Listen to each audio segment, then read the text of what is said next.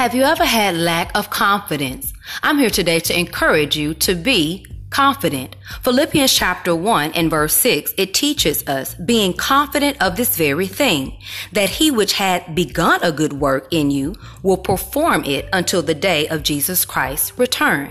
God finished the work of the cross to lead us to salvation. So certainly if he starts the work, he's going to finish the work. Satan likes to lie and say, God can't bless you. He can't restore you. He can't heal you.